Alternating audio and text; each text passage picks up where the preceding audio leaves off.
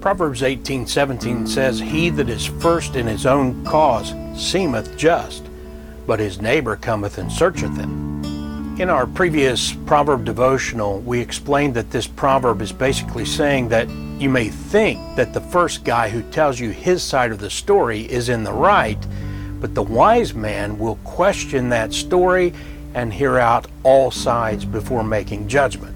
Most of us have learned that lesson, and some of us have had to learn it the hard way. When I was saved, I moved away from home within a year or so in order to find work. Good jobs with benefits were scarce, and for me, the old Dwight Yoakam song rang true. Reading, writing, Route 23 was part of my biography. I packed up in Wheelersburg, Ohio, and drove north on Route 23 into the central Ohio and greater Columbus area. And I've lived here all but a couple of years since that time in 1990. As I got a decent job and began making the morning commute, I would listen to 6:10 a.m. WTVN every weekday morning on my drive to work, and a fellow named Bob Connors hosted the morning show. He actually hosted that from 1978 to 2011, so for most of my first 2 decades in Columbus, I listened to BC in the mornings. Bob was a bit of a legend for being known as Rockin' Robin in the Pittsburgh market during the heyday of the 1950s rock and roll scene. But as he got older, he assumed a more laid-back persona, and his common-sense cultural commentary, along with traffic and weather, were a part of my daily routine, along with another important influence on my life, a man named Paul Harvey. You may think it's a little silly for me to call Paul Harvey an influence, but I'm just being honest. I listened to him 6 days a week on Paul Harvey's News and Comments.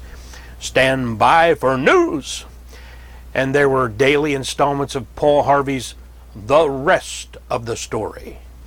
It was like current events and history studies in daily doses with Harvey's amazing voice and storytelling abilities. And I just remember hearing him tell us about some person, an event, and then he'd provide a sort of punchline at the very end that changed everything. And then, right before the 3-minute and 30 seconds were up, he would say, "And now you know the rest of the story." Paul Harvey made me realize how little I knew about history and how many stories I thought I knew, only to learn that my understanding was limited until I heard Mr. Harvey explain the rest of the story. But there were still a few moments in my life in the years since that I seem to have forgotten that lesson from Paul Harvey and of our proverb. He that is first in his own cause seemeth just, but his neighbor cometh and searcheth him. I've acted on the basis of the first side of a story too often, only to regret not making sure to get the other side, or the rest of the story, before forming an opinion and taking action.